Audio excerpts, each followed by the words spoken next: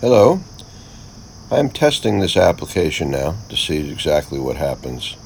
If I like it, I will use it for my future podcasts.